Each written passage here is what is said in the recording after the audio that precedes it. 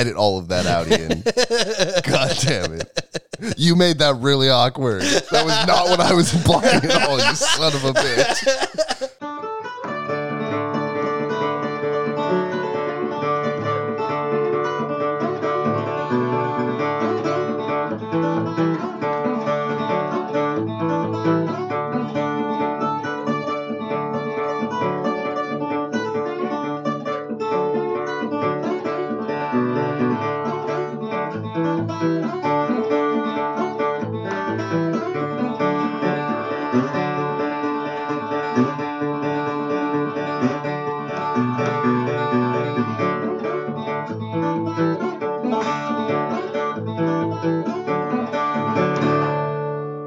Hello, good evening. How's everybody doing?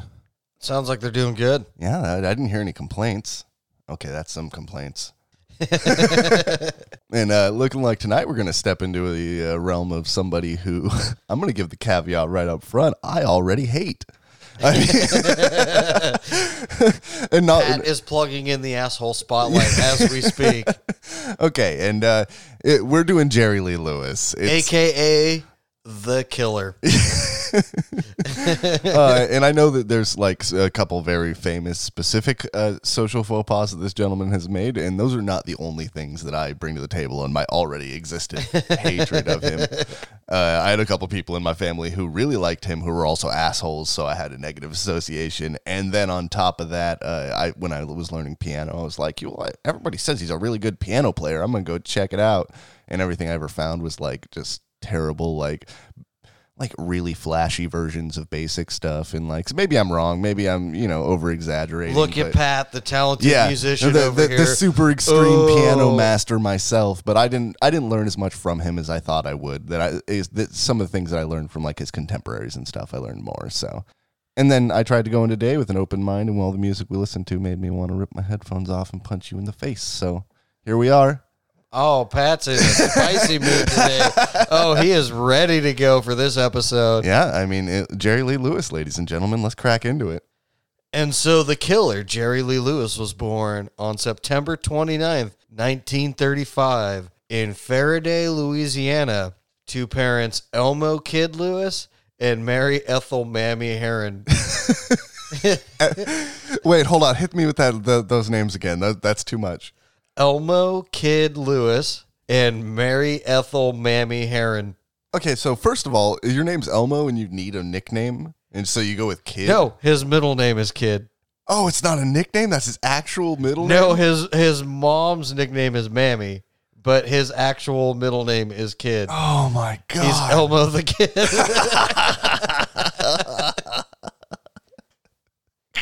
This is before Sesame Street, so it's even more funny to me. I don't know why. Okay, anyways, continue. I can't believe anybody would actually name their kid Elmo, though. Oh, my God. I think maybe like historical context, you could be like, those are some... it's 4 letters, like a lot of popular names. It's a couple of syllables that are easily pronounced together, but Elmo coming together, like... I mean, they are from Louisiana, so... People go around calling themselves Mo. No offense to any Mo listeners out there. Pat meant a lot of offense to that. Oh, yeah, and they were an extremely religious Pentecostal Christian family, too. Oh, well, that explains the really weird names. Yeah, you Pentecostal Christians, you love your weird names. I don't know if that's an actual meme. I just it just made a little more sense to me. Note that all of the opinions of this podcast represent our opinions. Mainly Pat's today. Well, I only gave a caveat. I haven't even said anything bad. Yet. Yet? Yet. I don't know.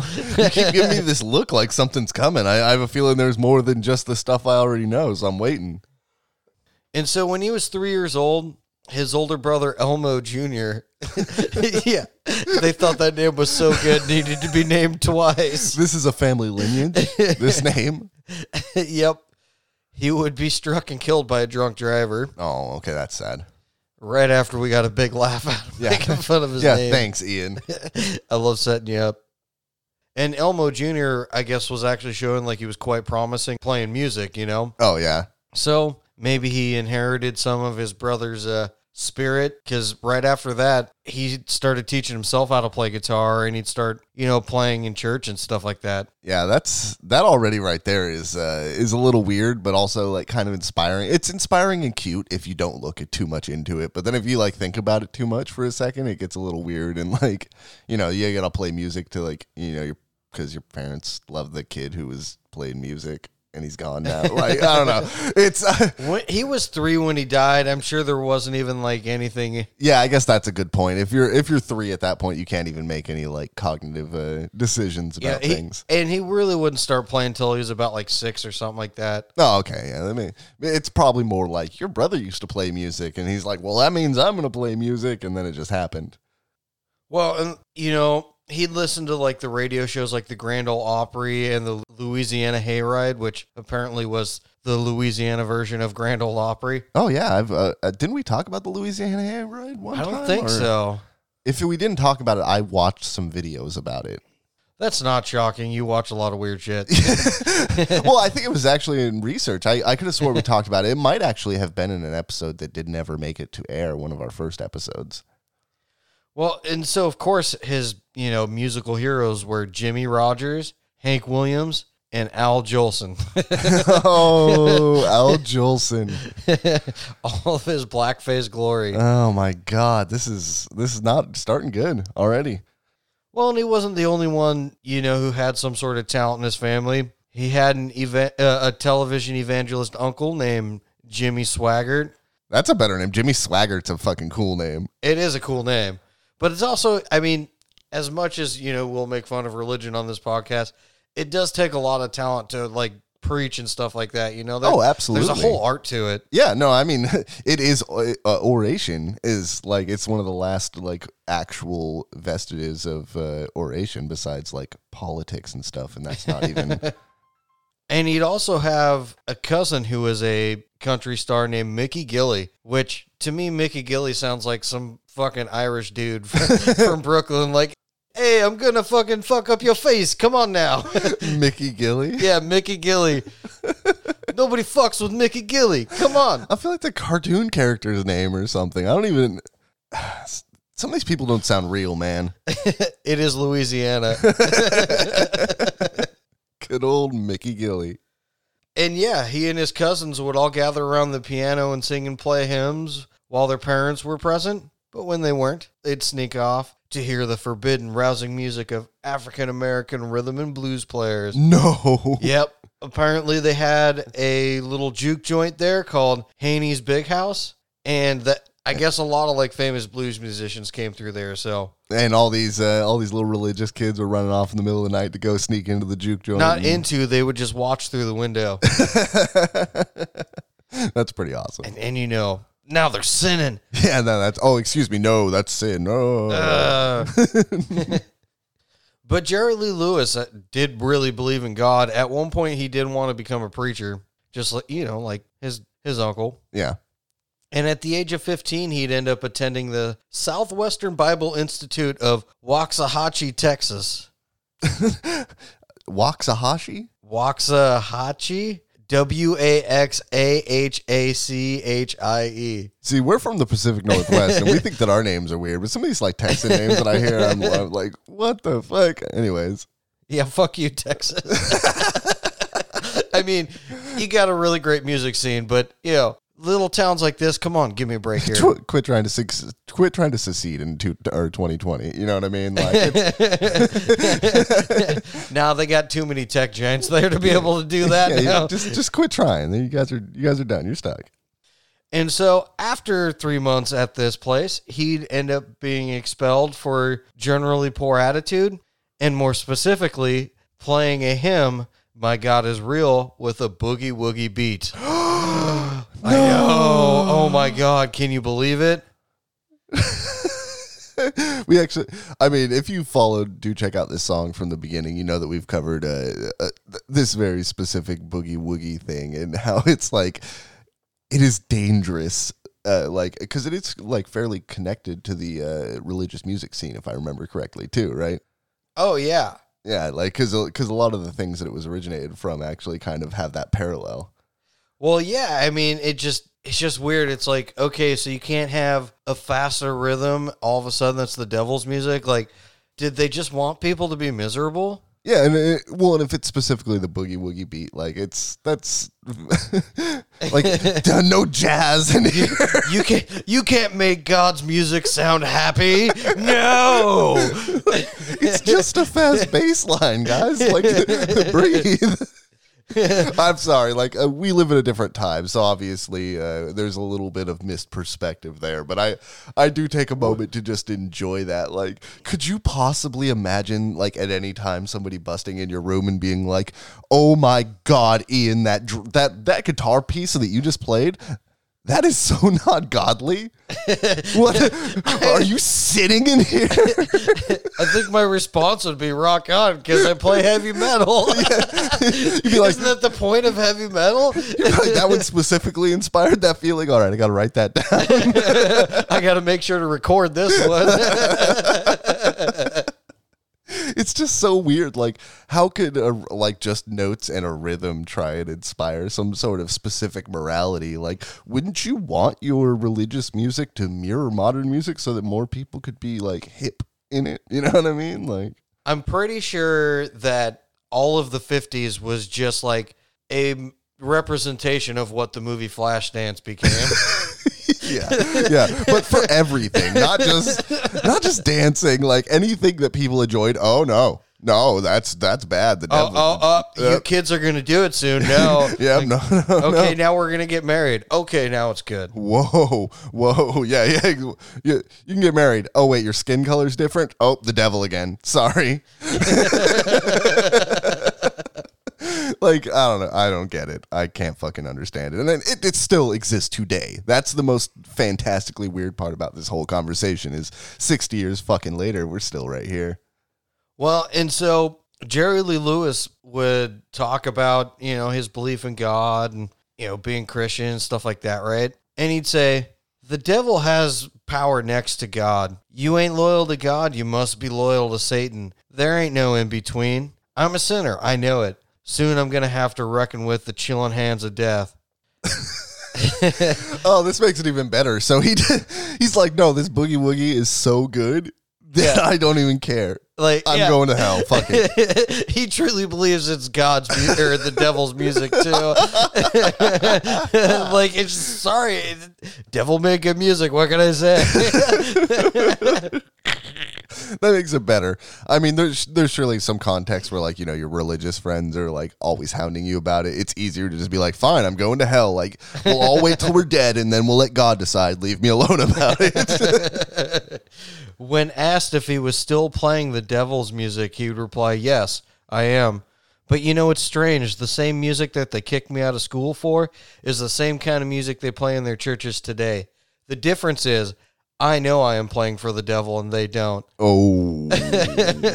So he's calling churches. He's calling people out. He's like, yeah, I know I'm playing for the devil and you kicked me out for the right reasons. Now the devil is in your church. All right, Count Chocula. And so at the age of 16, after he gets kicked out, he just travel home and start playing at the clubs around Faraday in a close town that I can't pronounce in Mississippi. Nice. Also, at 16, he'd get married. Yay! Number one. To Dorothy Barton, the daughter of a preacher. And they would stay married for 20 months. And in October 1953, they'd get divorced. Yeah. Very godly. Because he's a weirdo. In September of 1953. Oh, my God. 1 month before this, mind you, he'd get married to Jane Mitchum. So he technically was a polygamist because he had two wives at the same time for a month. Technically, I guess. I guess you are correct. This actually was 23 days before his divorce was final. We don't even have a spotlight, like a polygamy spotlight, but we're gonna have to.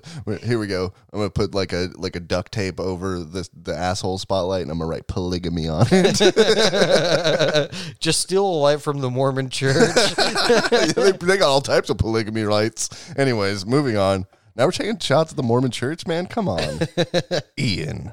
Someone had to. Glad it was you and not me. Am I right, Mormon church? Wink. They might kidnap me and be really nice to me. Yeah. You're going to get a knock on your door at 7 a.m. tomorrow. It's going to be the worst thing. I'll be at work. Fuck them. My girlfriend's going to be annoyed, though. And so this marriage would last a little longer, like 4 years. They would end up having 2 children out of this, Jerry Lee Lewis Jr. and Ronnie Guy Lewis, which just... Ronnie Guy Lewis is a terrible name. Yeah, you guys should have tried a little harder on that one. I mean, the 12-year-old in me just wants to make puns out of his name and make fun of the kid.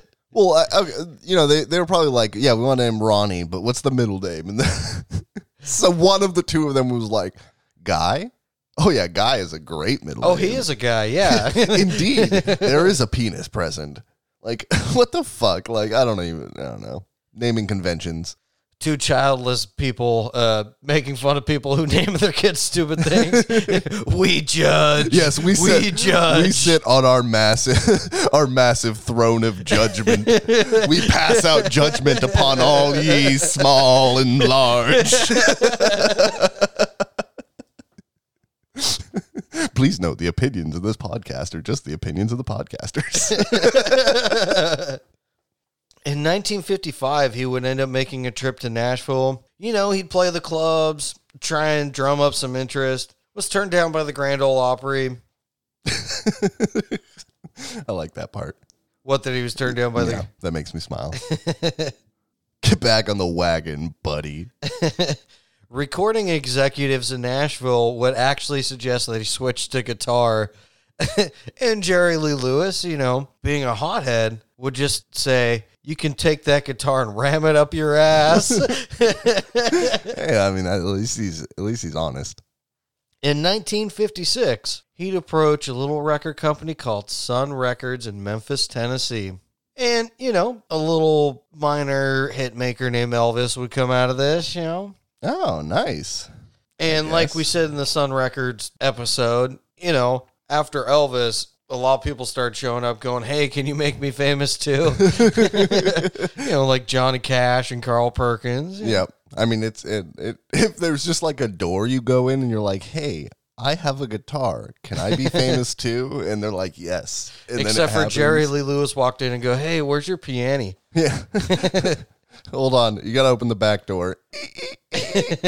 Can someone help me with this? Clong, clong.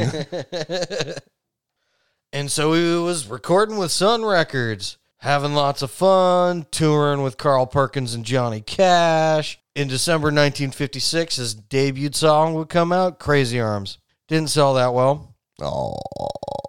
But in 1957, he'd release Whole Lot of Shaking Going On, and quickly followed by Great Balls of Fire. Okay, these 2 jams actually do kind of jam. I mean, I've talked a lot of shit tonight, so I should throw him a little bit of props for what he's done. These 2 songs are actually quite enjoyable to listen to and are internationally well known. Goodness gracious, Great Balls of Fire. And yet, somehow that brings me back to Top Gun. The second Top Gun reference this season. Good. Bring me the Top Gun references. Pat's favorite scene's the volleyball scene. Is there another scene in the movie? Oh, right. There's some planes. Yeah, I remember that. Well, the funny thing is he didn't want to record Great Balls of Fire at first because he felt it was too sinful. Oh, God. That's pretty funny coming from what we're about to run up into, too. Yeah. I think once he's like, oh, yeah, I'm just doing the devil's work, this man was like, wait, I'm doing the devil's work? I can just do whatever. Well, that was also a quote from when he was like in his 50s. So, yeah. I mean, at this point, he still probably semi-believed, or pretended he believed. Yeah, it's a slow, slippery slope of delusion to get you down to the point where you're going to be able to do whatever this weirdo does. But these 2 songs would sell over 11 million copies. And Elvis, was trying to soften his image in the media, appear less threatening. Jerry Lee Lewis, on the other hand, wanted the reputation of a dangerous rock and roll bad boy. Okay. He'd say, I know what I am. A romping, stomping, piano-playing son of a bitch. A mean son of a bitch, but a great son of a bitch. A good person. Never hurt anybody unless they got in my way. I got a mean streak in me. Elvis did too. He hid his. I didn't hide mine. Oh, man. Jerry Lee Lewis, the badass. Oh, Jerry. I mean, fuck you, Jerry. He was, a wild man on stage. He'd like kick his bench out of the piano and he'd play the piano standing. Oh my God, crazy, right? Sinful stuff. He'd do that C rake up and down the. So God doesn't want you to play the piano standing? Not standing, not where on in the Bible does it say that God doesn't want me playing the piano standing? And I think it's Matthew 20:20. I literally came up with that off the top of my head too. Also, where does it say which bass lines I can play, which ones I can't? Because I'm getting kind of confused. Oh, here. that's Matthew 20:21. Okay, all Yeah. right, all right. I know you're not as versed in the Bible as I am. Yeah, no, you're legendary at the Bible compared to me, I believe. I mean, he would even like sit down on the piano and play it, I mean, it sounds like it would be a fun show to watch. Yeah, I mean that's pretty cool. Like that's a stage show. I did notice we watched a few of his live shows and that his hand flourishes are much more important to him than like the content of what's coming out. It's all about the show. Yeah, exactly. It very much does look like they just put the bass and the guitar and the drums like super loud over him, and he has to pound on the piano to get noise through. So he just gets like the.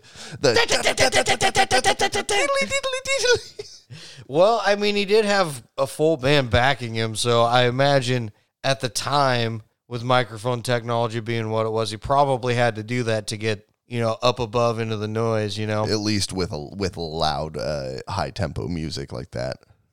By 1958, he'd also record some other moderate successful songs like Breathless and High School Confidential. These songs are not so good. I mean, they're great. You guys should listen to them. Dude, check them out. Well, why don't we see what I recommend for Dude, check out this song. I'm sorry. I've lost my DCOTS license. Please, How Ian. dare you? How dare you? So we got a whole lot of shaking going on. Great Balls of Fire and High School Confidential. Hell yeah. So High School Confidential wasn't a bad song. It's going to get pretty creepy here real quick. Wait, what? On December 12th, 1957, he'd marry his third cousin, Myra Gale Brown. Yep. And another important fact to know about this is she was also 13 at the time. High School Confidential, indeed. Oh my God, this guy's the worst. I'm taking the tape off of the asshole spotlight that said that said polygamous spotlight, and I'm putting on pedophile spotlight now. Pedophile incest spotlight. This guy's the worst. The other thing is they were married before the divorce of his second wife was final. Dude, he won't even wait till the divorces are final. He must marry another woman instantly. Yeah, otherwise sleeping with them is a sin. Duh.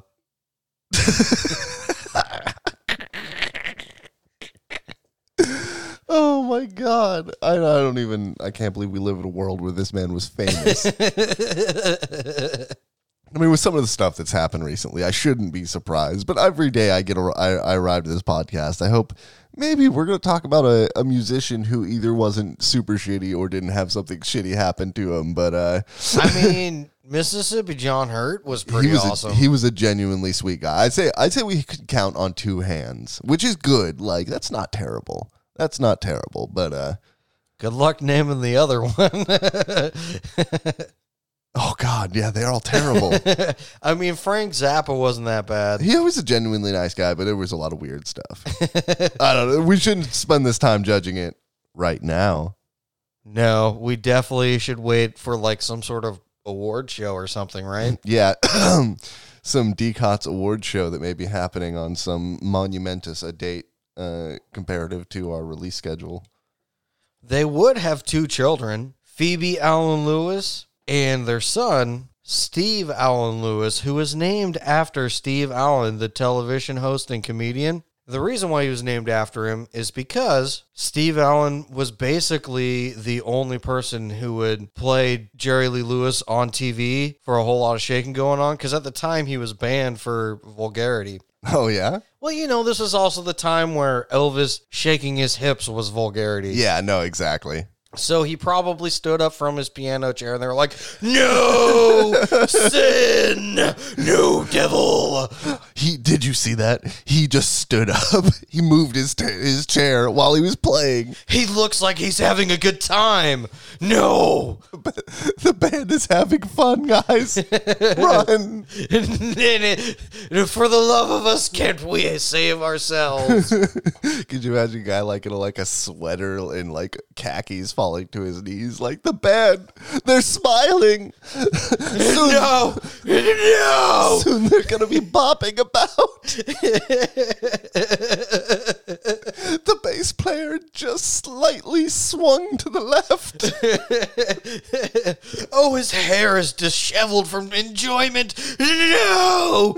God demands a tight, neat hair. The pomade cannot handle this evil. Look, they're sweating. Obviously, they've got Satan's devilish, hot, evil power behind him. They're worked up into a demonic fever, says Rolling Stone.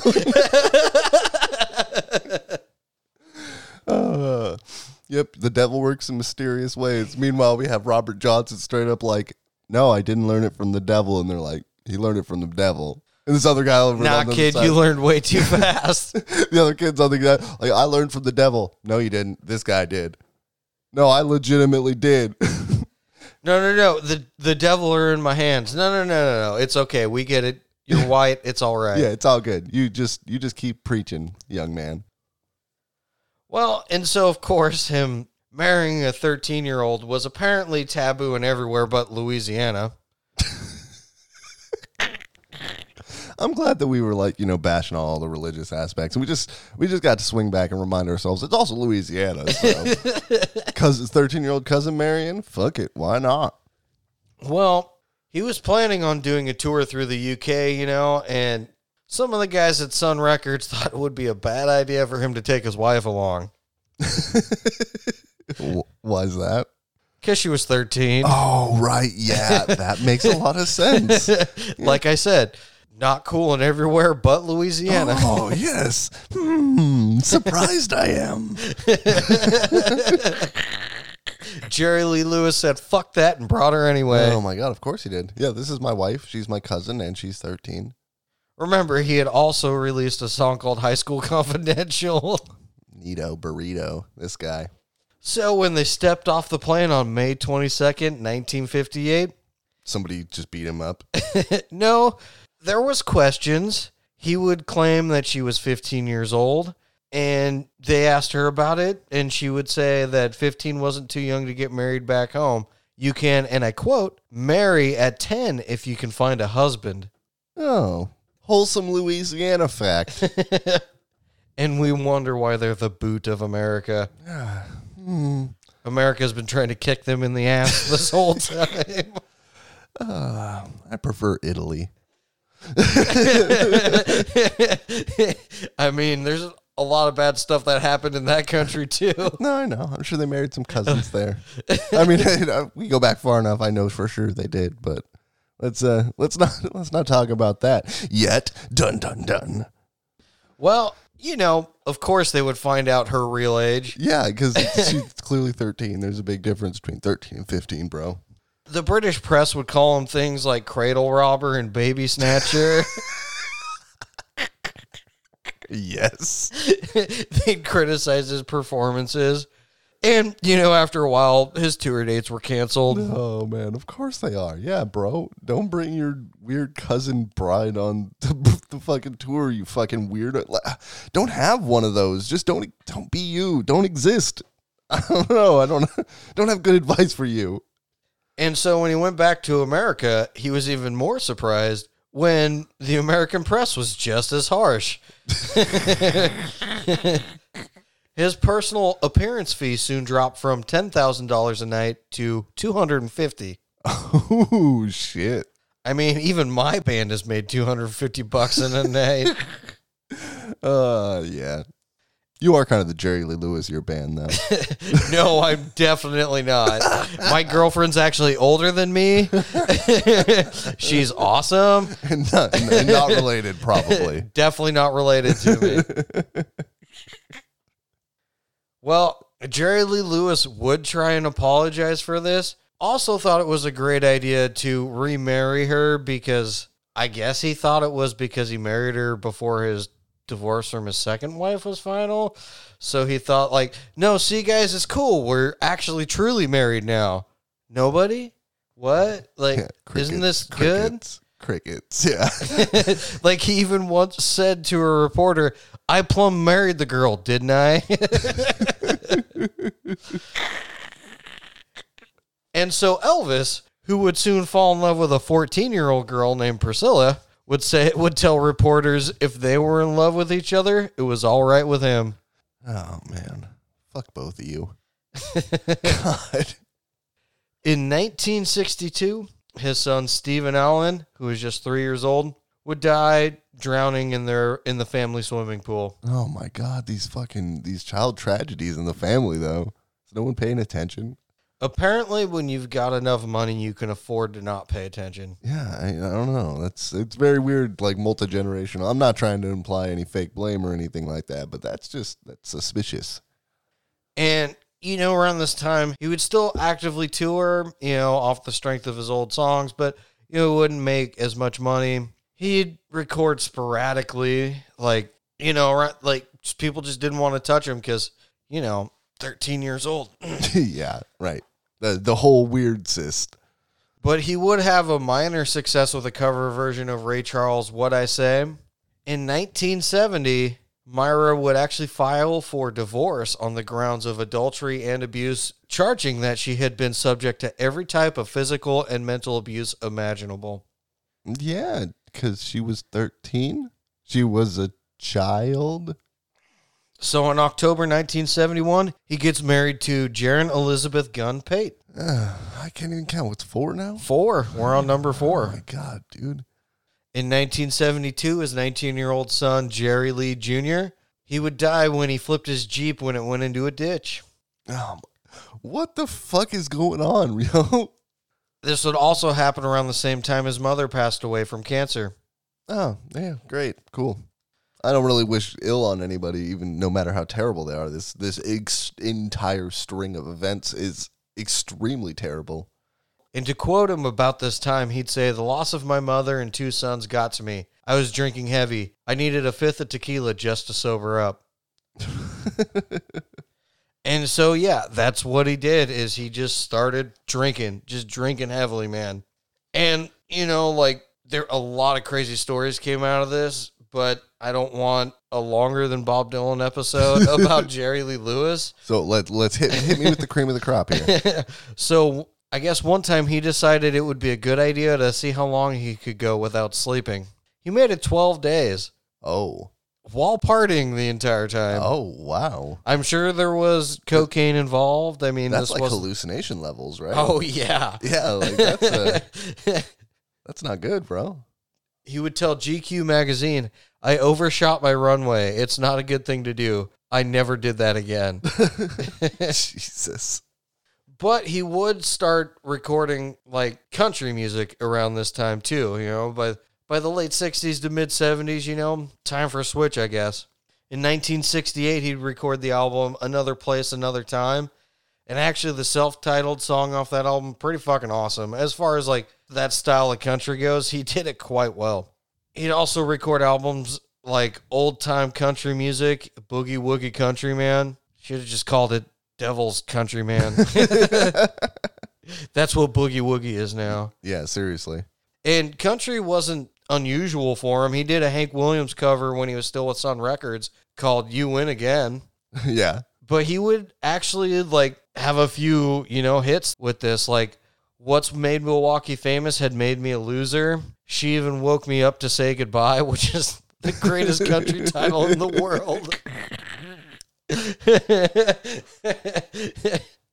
Probably not the best country song ever, but definitely the most country title ever. Yeah, that one's nailing a 10 out of 10, if you ask me. There must be more to love than this. But he would also like do a bunch of covers. Like he did a cover of Me and Bobby McGee, which I guess he even punched Janis Joplin backstage once. Dude, Janis Joplin's like awesome. No, I guess like she was backstage with her sister, and her sister started getting into it with Jerry Lee Lewis, and then she punched Jerry Lee Lewis, and he said something like, "If you're gonna act like a man, I'm gonna treat you one," and then knocks her out.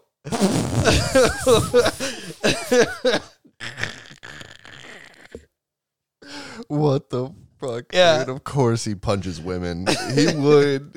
He's not a small guy either. He's not. He's a pretty large fella. Well, he is from Louisiana. Never mind. I'm not going to make that joke. That's like my excuse for this entire episode. Yeah, we really have to skate the jokes that we really want to make on this. We don't have long enough to make all the jokes. He'd also do a cover of Chantilly Lace and a cover by an artist named Styx McGee, which I've never heard of. It's a funny name. It's a pretty awesome name. Styx McGee. Apparently it was an R&B song, but the song was called Drinking Wine Spody Odie. This jam's actually pretty good. I don't know. It was fun to listen to. Well, and it was around this time when he did that he would, revisit his rock and roll roots, right? Yeah. And so we got our next dude. Check out this song. Oh, yeah. You Win Again, Another Place, Another Time. What Makes Milwaukee Famous? The words of that song are so fantastic. If you guys don't know, what makes Milwaukee famous is beer. And it made a fool out of him, okay? There's the joke. Yeah, the entire chorus is what made Milwaukee famous made a fool out of me. And so it's a pretty good like. It's an honest representation of who he is because he was a total drunk when he wrote this song. It's also just a really good turn of phrase. I don't know. It's pretty creative. I don't have much really good to say for the man, but he's got some good wordplay every once in a while. And then we got There Must Be More to Love Than This. Me and Bobby McGee, which I thought he did a pretty fun, neat version of this song, honestly. The live version we watched, I wanted to punch myself in the neck. So. Yeah, but that's just because they kept speeding up. Yeah, we did watch like a professional band lose their momentum multiple times in one song. It was pretty sad. Well, maybe the band was professional, but he was probably hammered. Yeah, I guess that's a good point. They're probably just trying to keep up with him. Yeah, why does it keep speeding up? I don't know. Just go with it. We're making money. And then we got Drinking Wine, Spody Odie. In 1956, on his 41st birthday, he had a really good time. He decided it would be great to play with his loaded .357 Magnum in his bedroom. And while trying to shoot and hit a Coke bottle, the bullet ricocheted and hit his bassist, Butch Owens, in the chest. Oh, my God. Wait, I'm not going to laugh yet. Tell me the rest of the story. Well, he was really badly injured, but he did survive. Okay, then. Oh, my God. Why are you guys so fucking stupid? He is from Louisiana. I know. You keep bringing that up, but I haven't forgotten. I've not forgotten that fact. I know. It's just a good reminder that people from Louisiana do things that normal people don't. Please let us know what the Louisianas for your relative area are. Just tell us what their Louisiana activity is. Yeah, exactly. On the morning of November 23rd, 1976, the cops were called to Elvis Presley's Graceland home in Memphis to deal with a drunk man carrying a gun. And oh yes, that drunk man was Jerry Lee Lewis. At Elvis Presley's house? At Elvis Presley's house. In fact, this is his second attempt to get into Elvis Presley's house that week. Oh, what the fuck is he doing? The first time he rolled up in his Rolls Royce, only to be told by the gate guard, Harold Lloyd, that Presley was asleep. Lewis offered a polite thanks and drove off, but apparently later crashed his car and was cited for driving under the influence and without a license. Just rolled around in a Rolls Royce drunk with no license. Well, we know who you are. We'll just get you home then. Here's your $30 ticket. Yep, exactly. But on this second night, he would arrive in a brand new Lincoln Continental, displaying his brand new pistol on the dashboard. He'd go up to the gate, and Lloyd would say he was out of his mind, man. He was screaming and hollering and cussing, "Get on the goddamn phone. I know you got an intercom system. Call up there and tell Elvis I want to visit with him.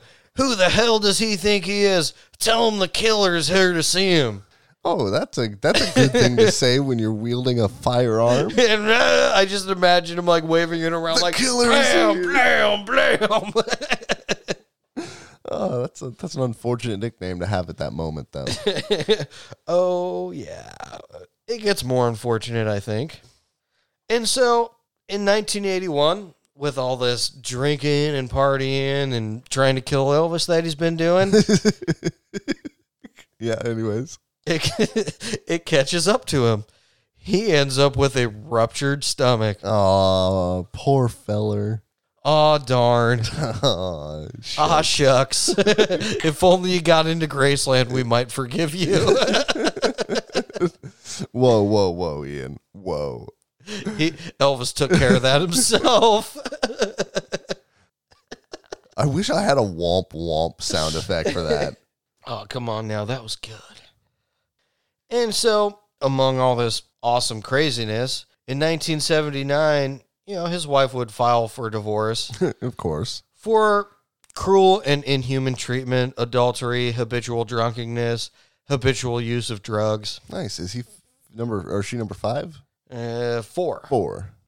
Well, and it was one of those divorces that would drag on and drag on. Yeah, because you wanted that money. Well, that's actually a good point, because he would tell her that money shouldn't matter much because she wasn't not going to be around very long anyway. Oh, he said that, did he? On June 8th, 1982, paramedics were called to his house because his wife was found drowned in the pool of their backyard. Oh, really? And apparently he didn't want to come out of his room or something. Yeah? Yeah, and this was several weeks before the finalized proceedings of their divorce. Oh. Whoa. Wow. I didn't know about this portion. And so, of course, no charges filed. And on June 1983, he get married to his 5th wife, Shawn Stevens. Oh, my God. Really? And this marriage would last for a grand total of 77 days. Yeah, because he was like, oh, I'm your 5th wife? What happened to your last wife? Oh, we were about to get divorced, and then she drowned in the pool when nobody was home except for me. She was also a 26-year-old cocktail waitress.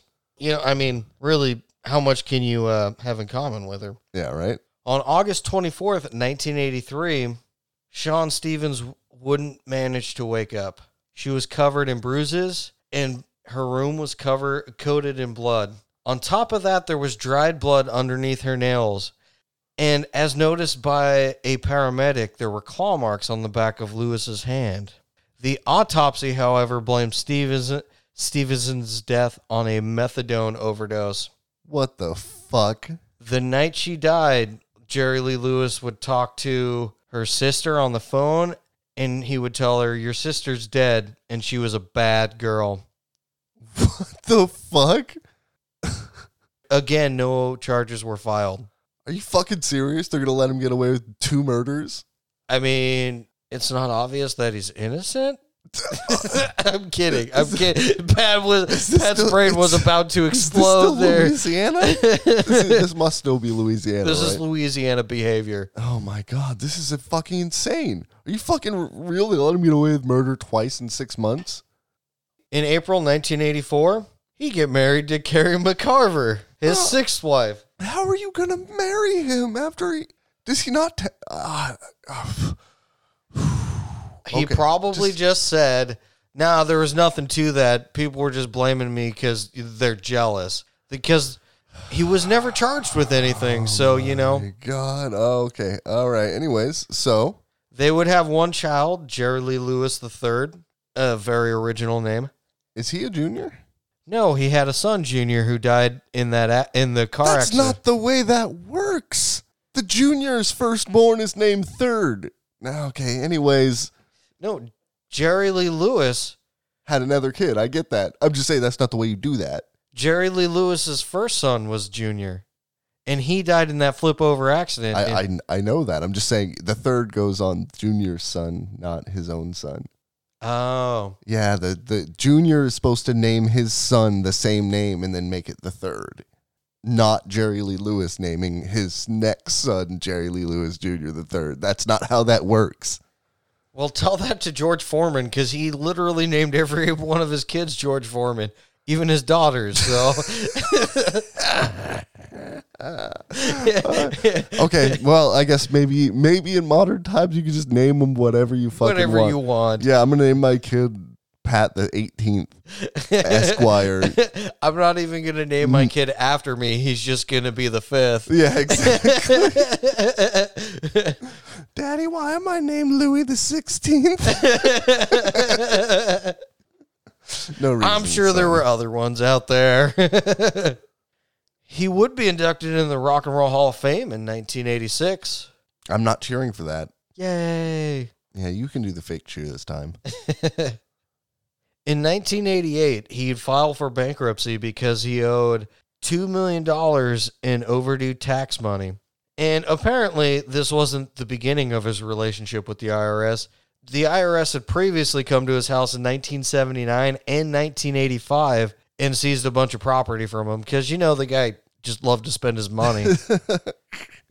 The IRS has shown up. All right, Jerry, let's see what we can take. We're taking this piano, this painting. All your jewelry. Yeah. That's my wife's. Why does it say the killer on it then? No, this can't be your wife's jewelry. There's no Hello Kitty markers on it. He almost killed me, Pat. I was drinking beer there. My dream is to make Ian spit beer all over his laptop. In 1993, he'd end up moving to Ireland. And, he said he just wanted to live there, but most people think it's to avoid the IRS. It is 100% to avoid the IRS. He lived in a rented house in Westminster Road in Foxrock, Dublin. And during his time there, he was sued by the German company New Constantin Film Production for a failure to appear at a concert in Munich in 1993. Oh, you're in EU now? Now we can sue you. And so in 1997, he returns back to the U.S. Oh my God, this guy is the best and worst thing that we've ever covered. Like this is too much. They let him get away with murder multiple times and just run away from the IRS. In June 2005, him and Carrie would end up getting a divorce. Yeah, okay, obviously. And in 2012, he's having severe health issues. His daughter would hire a nurse to help take care of him. And so, of course, him and that nurse named Judith would get married on March 9th, 2012. Oh my God, please. Oh shit. His seventh wife, if you're keeping track. Oh, I thought I was. I'm not. I'm not even. I'm barely even here anymore. And they're still together to this day. Oh, he didn't murder her, huh? No, and he's not dead. Not even coronavirus can take care of Jerry Lee Lewis. Wow, Ian, that's brutal even for Jerry Lee Lewis, but oh my God. What the fuck? Are you fucking serious? Dude, that's not even all the stories about him either. They're in partying above this recording studio, and he's pissed off that everybody's crashing out, you know that time of the night. So he walks out with a machine gun and goes, "We're not done yet," and just unloads the clip into the ceiling and ruins the fucking studio. Who gives Jerry Lee Lewis a machine gun? Guys. Louisiana does that too. Yeah, I guess that's a good point. Louisiana gives anybody a gun and a cousin. Sorry for anybody who listens in Louisiana. I don't know. I watch the algorithm a lot, and I don't think we get a lot of views from Louisiana, but I think we may have one or two. I mean, there's got to be something wrong if they're going to fucking have the head of the KKK running for Congress for them. Yeah, I guess that's a good point. There's got to be something wrong if they're not listening to DCOTS. That is true. So I'm supposed to forge some sort of last thoughts on Jerry Lee Lewis, huh? Yep. Do not murder people. Don't fuck your 13-year-old cousin. Move out of Louisiana. As soon as you can. As soon as you can. As soon as you can. Don't be a racist. I don't know. Like, there's so many things I could possibly cover. Don't marry your cousin. Yeah, well, yeah, just don't marry your cousin. That's not cool. Especially when she's 13. Don't marry anyone who's 13, man. That's not cool either. I don't know. I got like a headache now after this episode. I'm like in a fog. I don't even... Jerry Lee Lewis, you suck. You're still alive today. So if there is some chance that you end up listening to this episode, you actually made it through me laughing at how terrible of a person you are for the last hour, fuck you. And if you don't want to be terrible like Jerry Lee Lewis, please give us 5 stars on whatever app you're listening to this from. And just to prove to all of your friends and family that you don't marry your cousin who's 13 years old, make sure that you tell them you listen to Dude Check Out This Song. We love you. Good night.